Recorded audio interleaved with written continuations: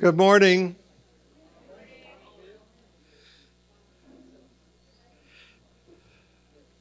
I'll try to get in a better mood. Oh, my. Welcome. I'm glad you're here. So let's begin as we do in silence. Do what you need to do just to be here, get your body in the room. You don't have to worry about a football game this afternoon. There's not one. Uh, oh, wait a minute. The Pro Bowl today. I forgot that. Okay. Just be here.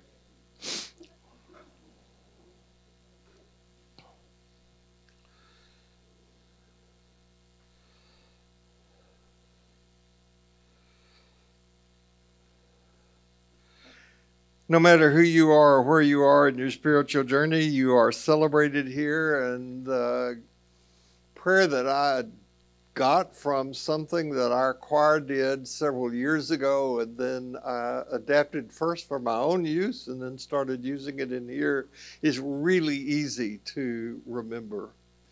Um, so, grace be in our heads and in our thinking, grace be in our eyes and in our seeing. Grace be in our ears and in our hearing. Grace be in my mouth and in my speaking today. Grace be in our hearts and in our understanding. And grace be at our ends and at our departing. I was thinking about how I wanted to get into this particular piece, and that a number of years ago, I mean, it was years ago, Sherry and I attended a psychology conference in Atlanta. And we were sitting on the front row because we wanted to be able to hear the latest report on research that a man named John Gottman, who was just breaking, I mean, his awareness of him was just breaking into the field of psychology at that time, was going to give a report on his most recent research at this conference. John Gottman is used to be at the University of Washington in Seattle, and he owns the market in relationship research in the United States. And he was impeccably dressed, I remember that. And one of the things that he said in his presentation was that there needed to be a 6-to-1 ratio of positive to negative exchanges in a relationship. 6-to-1 positive to 1 negative. Right? Later today, I'm going to talk about relationship work, and you can remember this part at that time. So in relationships, it's, thank you for bringing the coffee. You look nice in that color. I appreciate the meal you made, that sort of thing. 6-to-1 positive exchanges. So after that, he said a lot of other things.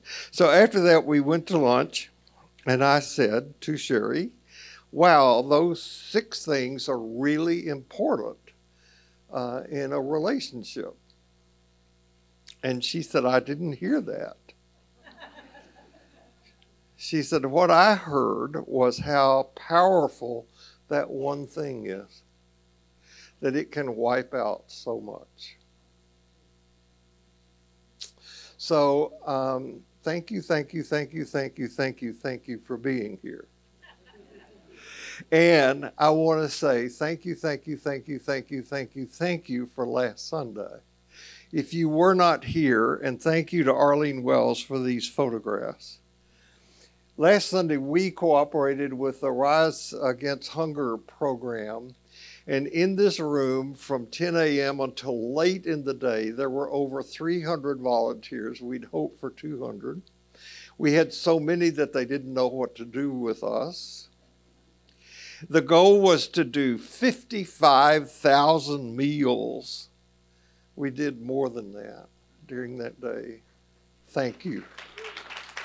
I mean, really, it just, it was an amazing experience. And we, as a clergy staff, met this week, and we were talking about things that we might be able to do to replicate that, because it was good community building, and people who wouldn't normally sit together sat together and did tasks and that sort of thing. So I don't know what we can come up with, but we'd like for it to be something that would do that. So that was a great thing. I'm really grateful that we did that. If you come up with something, let me know. I had a professor in seminary, a man I admired enormously. Tragically, he was killed in a car wreck very early in his life, but he's a great professor of preaching. He introduced me to Dietrich Bonhoeffer. He was a great guy. He's the guy who actually led the way for my being on the faculty in that school, and he's very progressive. And I remember one of the things he said at a lecture once. He said, "A sermon is not like a football game that can be won in the last few seconds with a field goal." He went on to say that the truthfulness and relevance of the sermon has got to be established in the first few minutes or the game's over. No pressure there. Now, he taught that over 50 years ago, before we had cable television, before we had these smart devices, before we had all the other things that we can have in our culture. There were no things like that. Entertainment has become such a powerful force in our culture. Last Sunday, there were 2 football games played to determine who will be playing next Sunday in the Super Bowl. The Kansas City Chiefs will be playing the Los Angeles 49ers. I don't know if you saw those games last week. Huh? San Francisco 40. I'm a huge football fan, as you can tell. I watched both those games. Did you? They were great games. Both of them were really good football games. And if I were a betting person, I'd probably bet on the 49ers for next Sunday. I hope Kansas City wins because I like Patrick Mahomes. And I have a fight with Melinda Owen, who is on the staff here and is going to come and talk with me sometime about something we got going here at St. Paul's. She doesn't like the Chiefs because she doesn't like Patrick Mahomes, who is a Texas boy, by the way, from Whitehall, I believe, near here. Trey Burns came to us from the church or community where Patrick Mahomes grew up. So one time, Melinda and I were doing a funeral together, and beforehand, we were talking with the food preparing people who were getting ready for the thing after the funeral. And I said something about the Chiefs, and Melinda just went ballistic again. And she said, "I just hate it that Patrick Mahomes keeps being compared to Tom Brady. He is no Tom Brady. You should not compare him to Tom Brady." I said, "Melinda, I don't compare Patrick Mahomes to Tom Brady. I think he's more like Jesus." And that really got her, so. But anyway, last Monday, the front page article about the Chiefs win over the Baltimore Ravens, the second paragraph, has this earth-shaking, attention-grabbing sentence. Second paragraph, first sentence. Kelce, that's Travis Kelce, caught 11 passes for 116 yards and a touchdown. And now, the big question at next month's Super Bowl in Las Vegas is, wait for it, whether his girlfriend, Taylor Swift, will be able to make it to the game.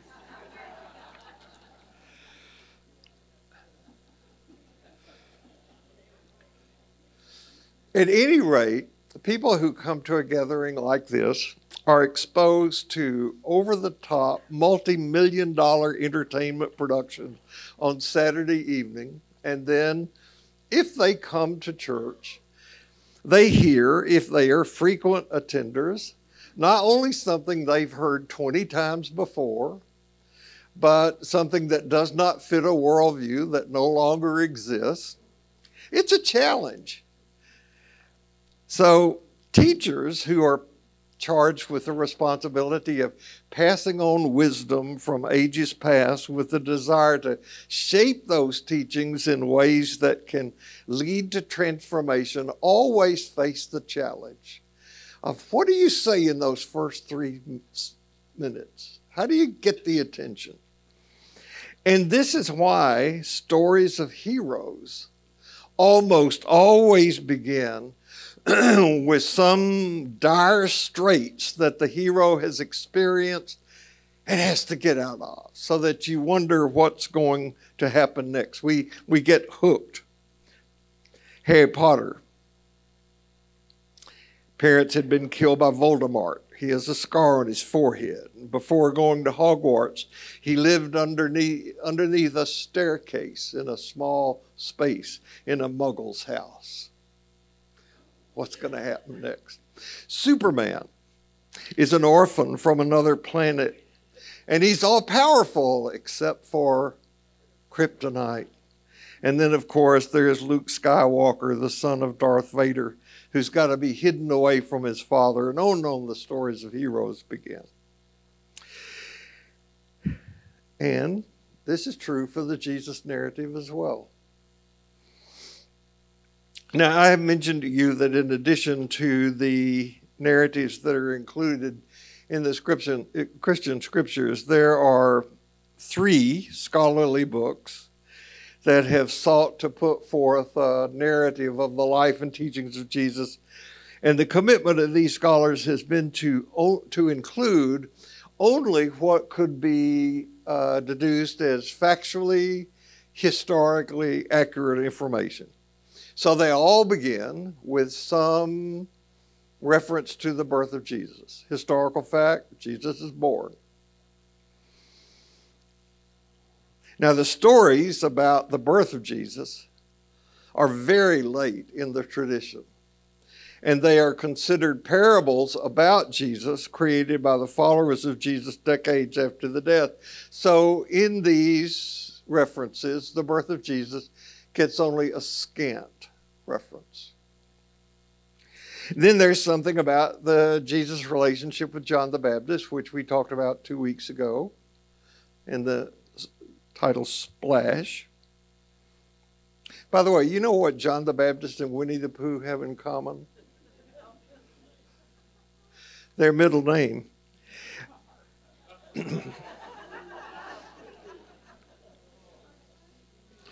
It's a blessing, it's a curse.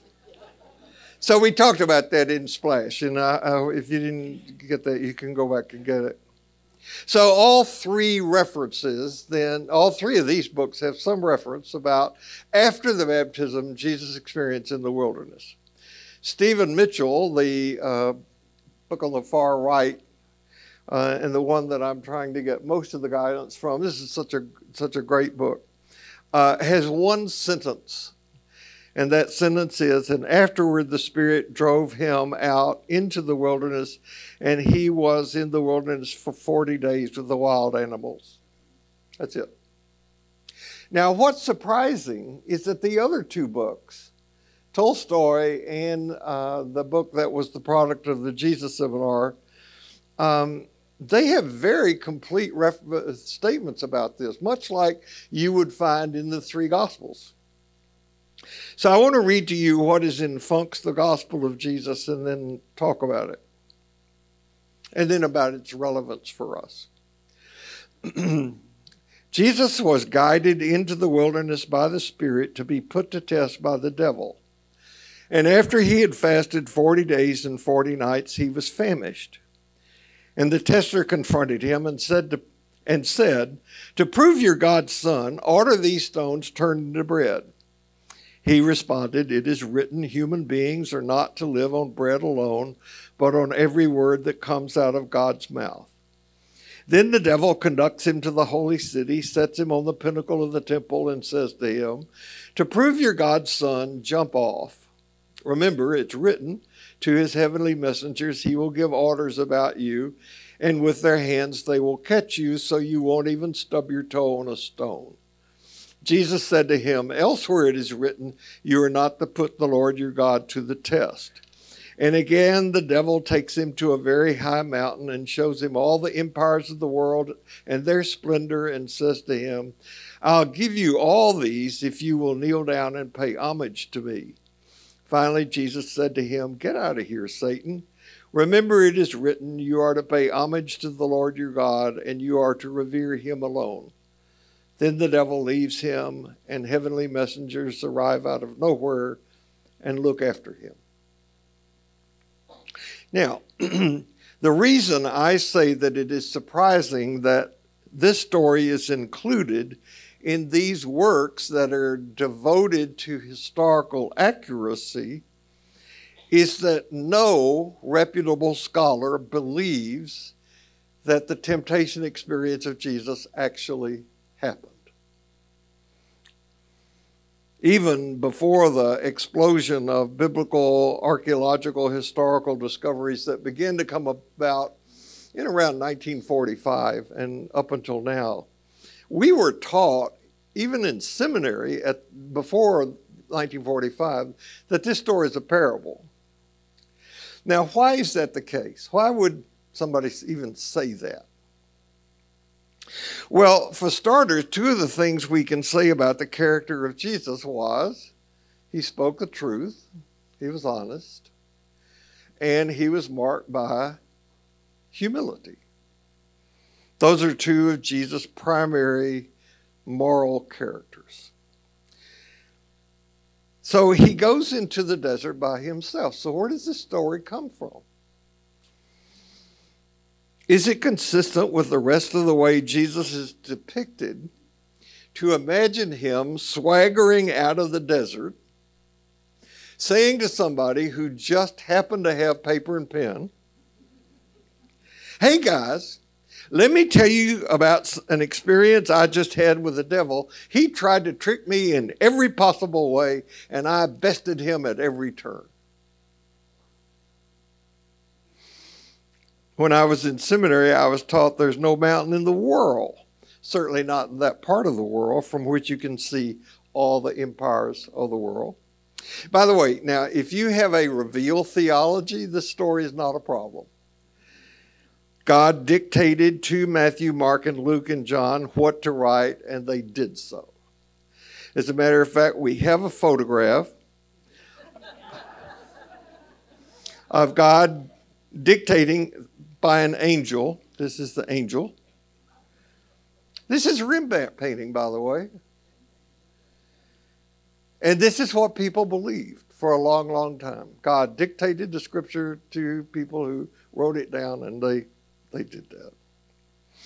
Now, we frankly don't know how the scriptures were written. We got some ideas, some conjectures. But from the very start, we don't know. We know that in the beginning, there were sayings and stories that circulated about Jesus. We don't have those documents. We have hypotheses about those documents, but we don't have them. The closest we have is the Gospel of Thomas. And these stories were passed along in a culture that had a long history of oral tradition and storytelling. And so incidents from the life of Jesus would be recalled by people who gathered to honor his memory and to continue that tradition. Hey, do you remember the night that Nicodemus came and spent hours with Jesus in the middle of the night? Just two of them, nobody else there. Pardon me. And somebody says, "Yeah, I remember that. You know, I overheard Nicodemus say to somebody that blah, blah, blah." And then somebody else says, "Yeah, you know what I think that means is." And so a story begins to get constructed about the time that Jesus and Nicodemus spent time together. And out of that story is the most favorite verse of many people in the scripture, John 3:16. But just two people were together and no one present when that happened. So when it did come to pass that someone wanted to compose a narrative about Jesus, why did they put the story of the temptation at the very beginning?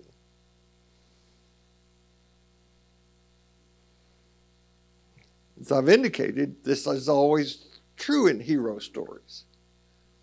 Look at Joseph Campbell's work, and you'll see it repeated again and again and again and again and again. Our country has hero stories. I don't know about you, but I was taught 2 hero stories about our country when I was a kid that were told to me as if they were the gospel truth. One of them is that when George Washington was a little boy, he took a silver dollar. How many of you have heard this story? Not as many as I thought. Sherry had never heard it. George Washington took a silver dollar and threw it across the Potomac River. The only problem is that when George Washington was a little boy, there were no silver dollars. And at the place at the Potomac where George Washington is said to have grown up, the Potomac is almost a mile wide. So that's what. Huh? Rappahannock. Not the, yeah. I thought it was the Potomac. Okay. Virginian. An authority here. Thank you. Another story, which I think you all have heard. George Washington's father went out and saw that a cherry tree had been chopped down. You've heard this story. And the father said, "Who did this dastardly deed?" And George Washington said, "Father, I did because I cannot tell a lie." And from that day forward, no politician has ever lied to us.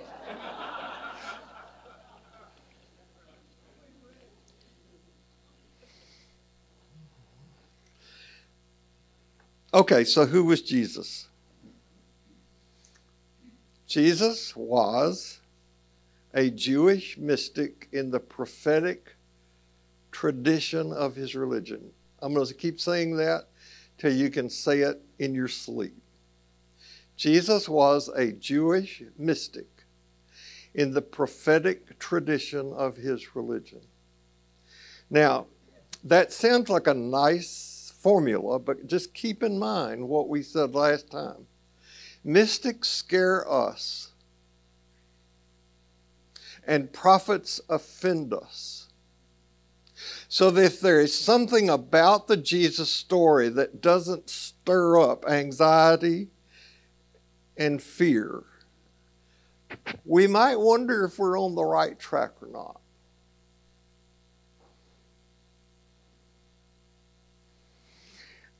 Now, the most important mystic and the most important prophet in the Jewish tradition was a guy named Moses. The hero of the Jewish religion is Moses. Moses led the Jews out of Egyptian bondage, and though Moses himself was a historic figure, the stories that grew up around Moses, like the stories that grew up around Jesus, are largely parabolic, mythological. Now, there's nothing dishonest about this. This is the way that the Jewish genius for liturgy and storytelling manifests itself. So before we go into the relevance of the Jesus story, hero story, and it's important because as we go forward and deal with how the stream got polluted, this hero story is really, I think, important. I want to point out the parallels between the Moses story and the Jesus story. In the Jewish saga of the Exodus, it is said that the Jews were in the wilderness for 40 years because Moses didn't ask his wife for directions. Jesus is in the wilderness for 40 days, not 40 years. So when they were in the wilderness, the Jews encountered 3 crises. The first was the food crisis. And this was answered by manna from heaven. Most of you know that story. And even today, liberals and progressives in the church want to find a way to make the story literally true. Oh, it was locusts, it was something that came off a plant, it's a parable, it's a story. It's a good story. It's a story that has meaning. It's a story. The second crisis that the people in the wilderness had was they lacked water. So Moses took his staff and struck a stone, and water came out of the stone. And according to the story, that was putting God to the test, and later was called a sin in the Moses story. The third crisis came when Moses went up on Mount Sinai to get the Ten Commandments so that he could put them in public schools in Texas.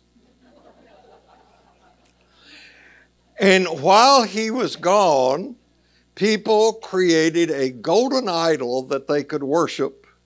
And this is called the crisis of false worship. These are three crises that the children of Israel experienced in the wilderness wandering that Moses helped them deal with.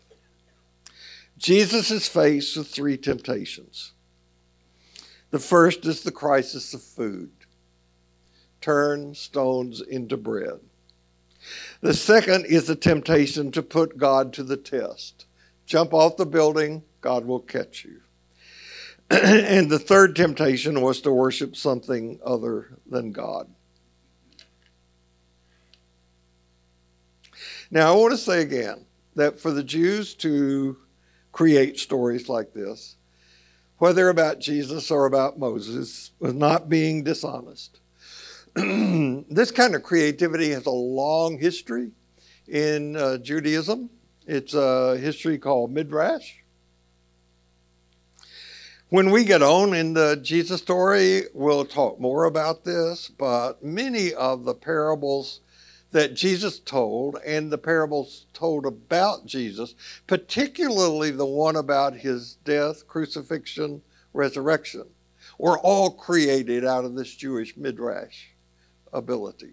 What would happen is that the Jews would take an event that happened, and then they would go back into their scripture and see if they could find anything that reminded them of what happened here, and they would create a story about it. Okay? Not dishonest. It was the way their liturgy and their storytelling worked. So, literalism is a reflection of immaturity. I would go so far as to say now that nothing can be taken literally in the spiritual world. It's all metaphor to be used for the transition from ego to self, from the personal journey to true identity. Literalism misses the point. Literalism makes all of us idolaters. Okay. So I spent half our time today delving into what I call religious literacy. I love this stuff.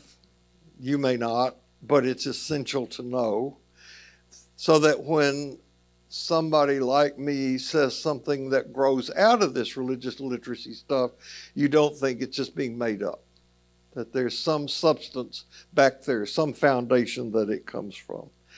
So if we're going to use Jesus as an archetype for our story of becoming, for living in the sacred stream and cleaning up that stream, we've got to know the story. And I think it's a shame that the religious education program of churches in this country has not provided this kind of education for people. The scourge of Christian fundamentalism is the result of this lack of basic religious biblical education. Now, why is the story of the temptation of Jesus so important? Why was it put at the beginning of the narrative? And why do our best biblical scholars think that in spite of the fact that it is not a historically accurate story, it's still worth being told? How does it fit the theme of living in the sacred stream? Well, for starters, I think just getting some clarity about the story is important. And for another, knowing what this story is seeking to convey at the beginning of this theme might, this is my hope, equip us with some realistic hopes and warnings about what's ahead. Right? We all want smooth sailing. None of us get it. None of us get it. That's the great lie of Western civilization that social media amplifies. Everybody has a great life except you. And there's something wrong about you or for you if you don't have the great life that everybody else has had. We all suffer. We're all scared. Jesus had an encounter with the devil, and so do we. Again, don't literalize this. The fact is that we all have to contend with what in Buddhism is called the hungry ghost. Now, next week, this is not my notes, but next week I'm going to wonder out loud with you, and you can be thinking about it between now and next week. Why was it that Buddha lived a long, healthy life and Jesus got crucified? Muse on that. Years ago, there was this preacher back in the hills of Tennessee who was concerned about his flock. They came to services regularly. As a matter of fact, the church is growing, but somehow he sensed their superficiality and how their faith had become trivial. So one day he hit upon an idea.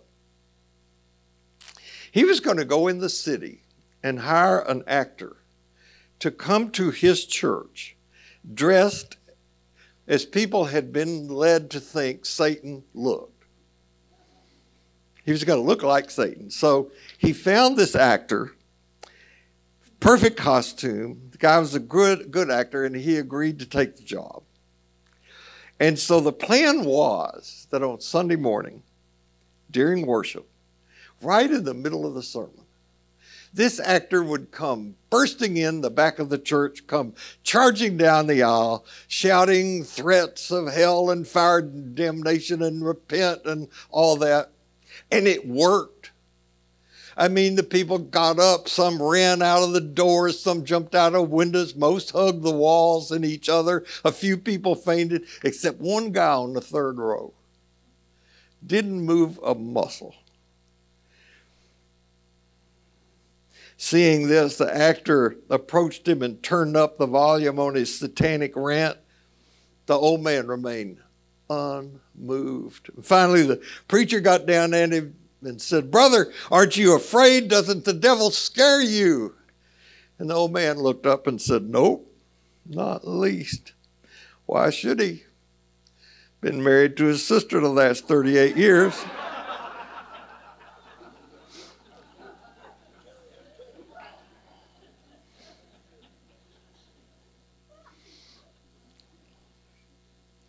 If we're going to consciously think about what we're doing in this spiritual religious work of living and moving and have our being in the sacred stream, we face these three temptations all the time in our conscious lives. Now, I say conscious because it's clear that many people in our culture are not conscious. So just as a gentle test, I want to challenge you today to think that today in your life there is still growth to experience and things to learn. Be open to the possibility there's something in this time today, maybe something I say, maybe something that you just get reminded of, that's an invitation for you to cross the discomfort boundary into another area. Just consider. Because in serious spiritual work, this always has to be the possibility. Some of you from our times past know of my deep love and appreciation for Jim Finley. I'm currently taking a course from Jim online called Mystical Sobriety. And I just love him. I think Finley is just one of the saints of our times, one of the mystics of our times. And it's clear he's done his personal work in so many ways. And one of the things he said in the opening lecture of this course is imagine you go into your daily spiritual practice and you close your eyes and you have your meditation time. And just imagine that when you open your eyes, you see as Jesus saw. What would you see?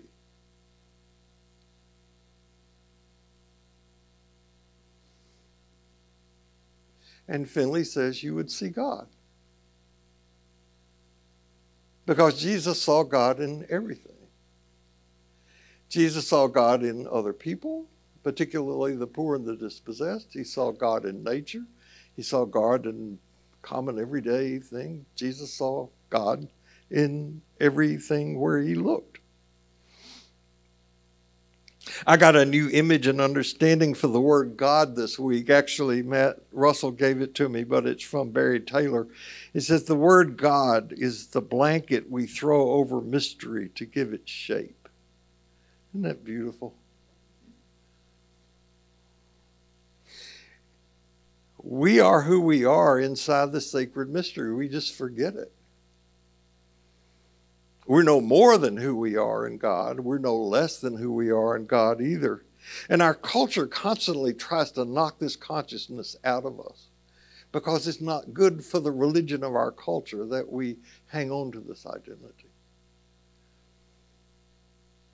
The religion of our culture says you're not enough.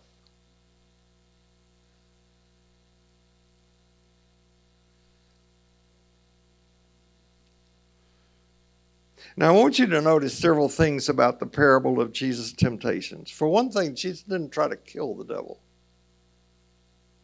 They had a conversation. He didn't try to avoid the encounter either. For another thing, there are 3 temptations. Now, 3 is always in stories and myths indication of transformation. Something yet is to happen when you have 3. 3 blind mice, 3 little pigs, a minister preaching a rabbi, walk into a bar. 3s is the number of transformation. And the next thing I will point out is that they all begin with the same taunt. If you are the child of God. What's called into question is our identity. Okay? So in the first temptation, Jesus is tempted to turn stones into bread.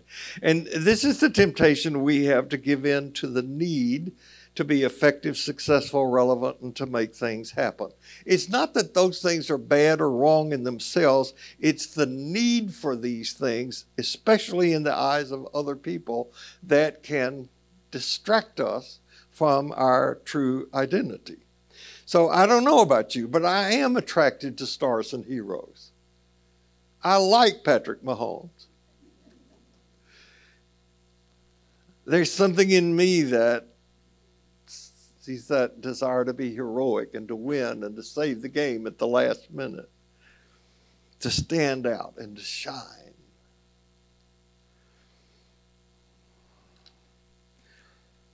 The life-saving call of Jesus is not to become or be a star, but to be part of a constellation. You are invited to be in the community of God. The kingdom of God, it's referred to, but the community, not stand out. I remember asking when I got in analytic training, my training analyst, could you give me an example of somebody out there who's achieved this thing of integration so I'd have a model of somebody to shoot for? And he said, nope, because the people who've achieved it don't stand out. They're not stars. Crowd approval is a risky thing. And usually when we buy into it too quickly, we're feeding the ego, which is the system Jesus went up against. Love, honesty, freedom are not matters of popular vote. Spiritual work is about moving beyond what we want to what we need. So the first temptation we have to deal with is the temptation to be relevant, to be a star. The second temptation is the temptation to be right.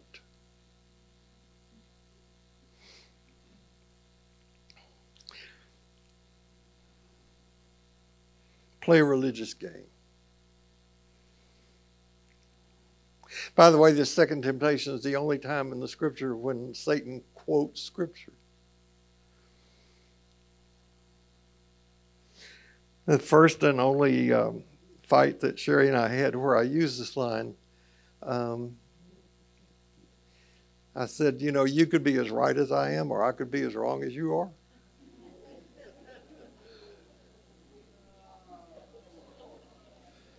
Does it need to be right? You know I'm right, right?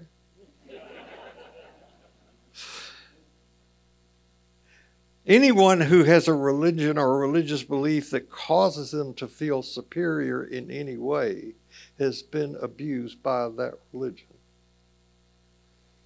More evil has come into the world by people of righteous ignorance and stupidity than by people doing intentionally wrong things. Religious ignorance and stupidity are reflected when someone is convinced that he or she has the whole truth of God wrapped up in their religious beliefs.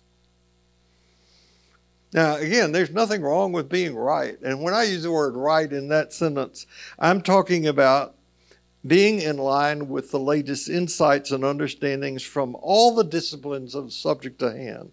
We're called to be and do the truth. That's one of the three things. Love, truth, and then freedom. And the primary thing of being in the sacred stream is not what you believe, but who you are. It was Mother Teresa who said, we're not created to be successful, but to be obedient. And being obedient to those three things, love, honesty, and freedom, won't always make you feel right or look right. And the third temptation that Jesus faced is seen in our need to be in control or to be powerful. There is no more current, perfect illustration of this in our culture than what you see being acted out by those who call themselves Christian nationalists. They have heard someone say, believe what I tell you, I can save you, and they fall for it. This is the need to be aligned with power and money, with the misguided belief that that will make you safe. My colleague, Jim Hollis, says that every morning when each of us gets up, indeed before we get up, there are two gremlins that sit at the foot of our beds. And those gremlins are fear and lethargy. And fear says, you know, the stuff you read about that's killing this country and the globe, it's too big for you to deal with. Don't worry about it. Find some way to distract yourself. Look the other way. And lethargy says, oh, you poor thing, you've had such a hard day. Have some chocolate. Tomorrow's another day. You can deal with this tomorrow. Play Candy Crush. Fear and lethargy usurp more of the days of our lives than any of us want to admit. So you just take a look at your own life and see how much of your time is spent managing fear and lethargy.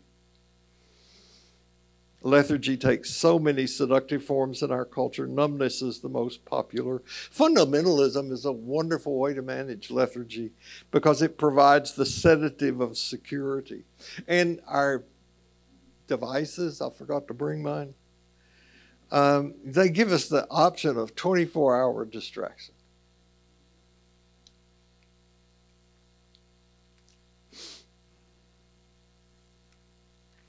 In my dentist office, there's a sign that says, you don't have to floss all your teeth, just the ones you want to keep.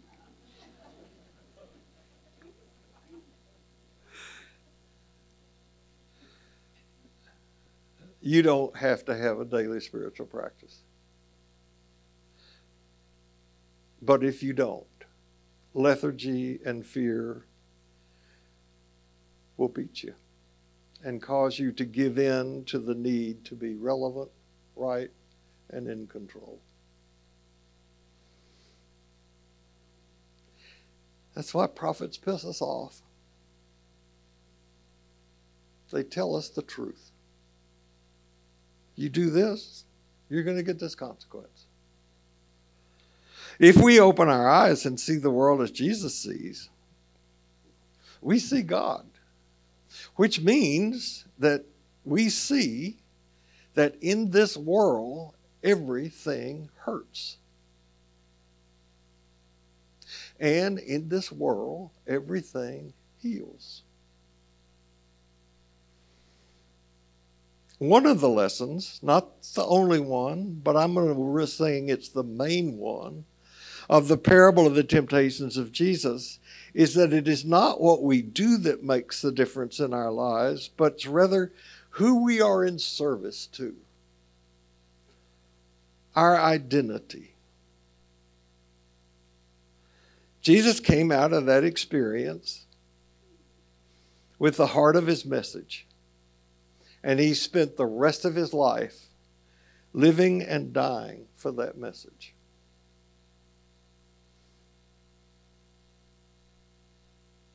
It's a hint into the difference between Buddha and Jesus. The heart of Jesus' message was, I'm a child of God, and so are you.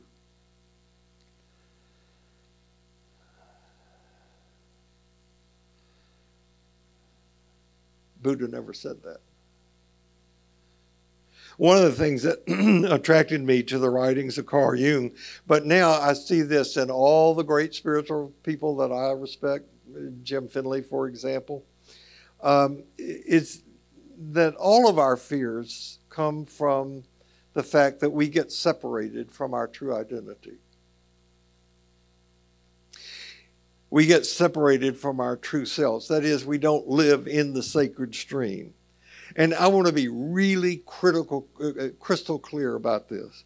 There is a life-saving difference between being in the sacred stream and pondering it from a distance. You can read about it, but that's not the same thing. You hear me talk about it, that's not the same thing. The only way you learn how to swim is get in the water.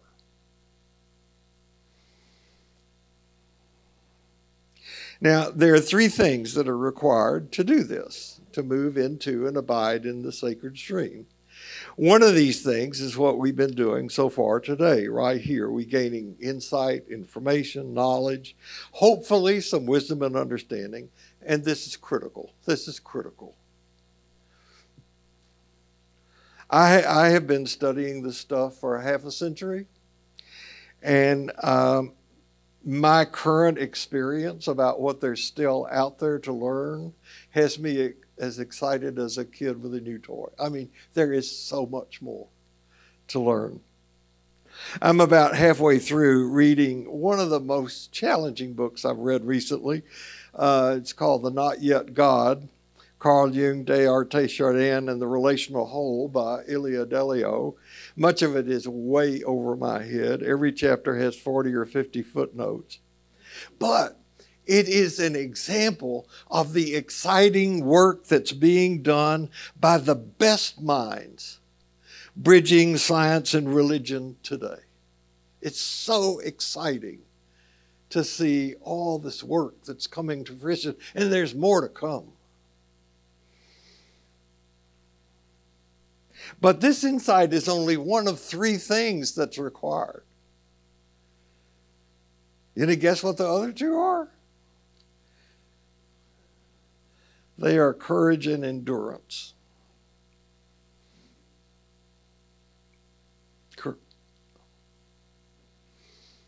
You know, over the years, I've had many couples come to me with the claim that they need to work on their relationship. Women are more eager to do this than men because women are smarter than men. Men usually complain, I don't see why we have to work on our marriage, but women know. And I understand what both of them mean. When Sherry and I used to do our relationship seminar here at St. Paul's, which I really enjoy doing and miss doing, and she doesn't want to do anymore, but she won. By the end of the day, I had trained the participants in the seminar to respond, to complete a sentence when I would say it. Marriage is a skill set. Marriage is a skill set. Marriage isn't based on how you feel. I mean, anybody who's been married for 6 weeks knows what it's like to want to cheerfully kill your partner. Marriage is a skill set. And the most important skill in a marriage is knowing how to talk. Not communicate, how to talk. It's impossible in a relationship not to communicate. Everything we do in a relationship communicates something. It's talking. Most people driving up and down Main Street, if you stop them, you ask them, are you an above average driver? They will say yes. But it's clear that most people are not.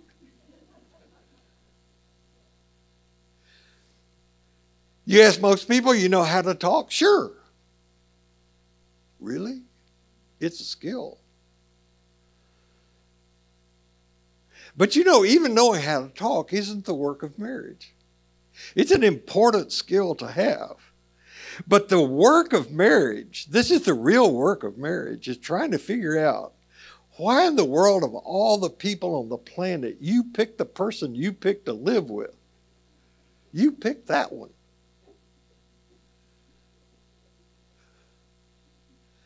Because if you delve into that, you're going to have to take some personal hits about your own transferences and your own projections.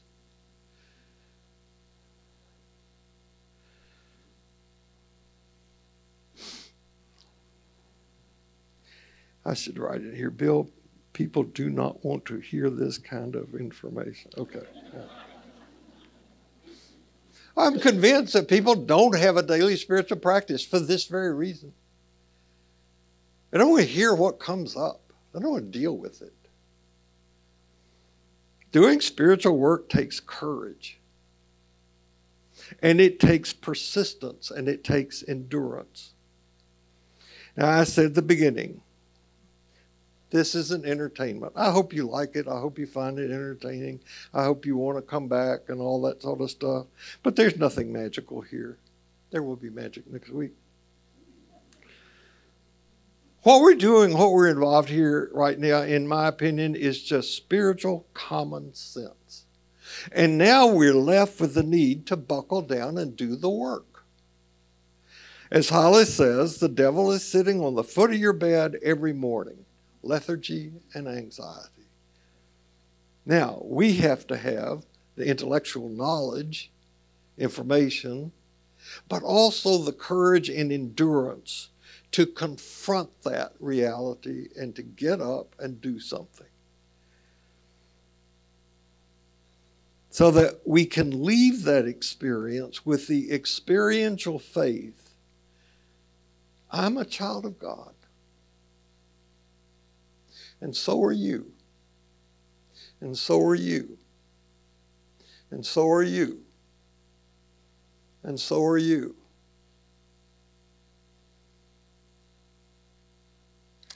No matter where you go this week, no matter what happens, remember this, you carry precious cargo, so watch your step, and I'll see you here next Sunday. Thank you.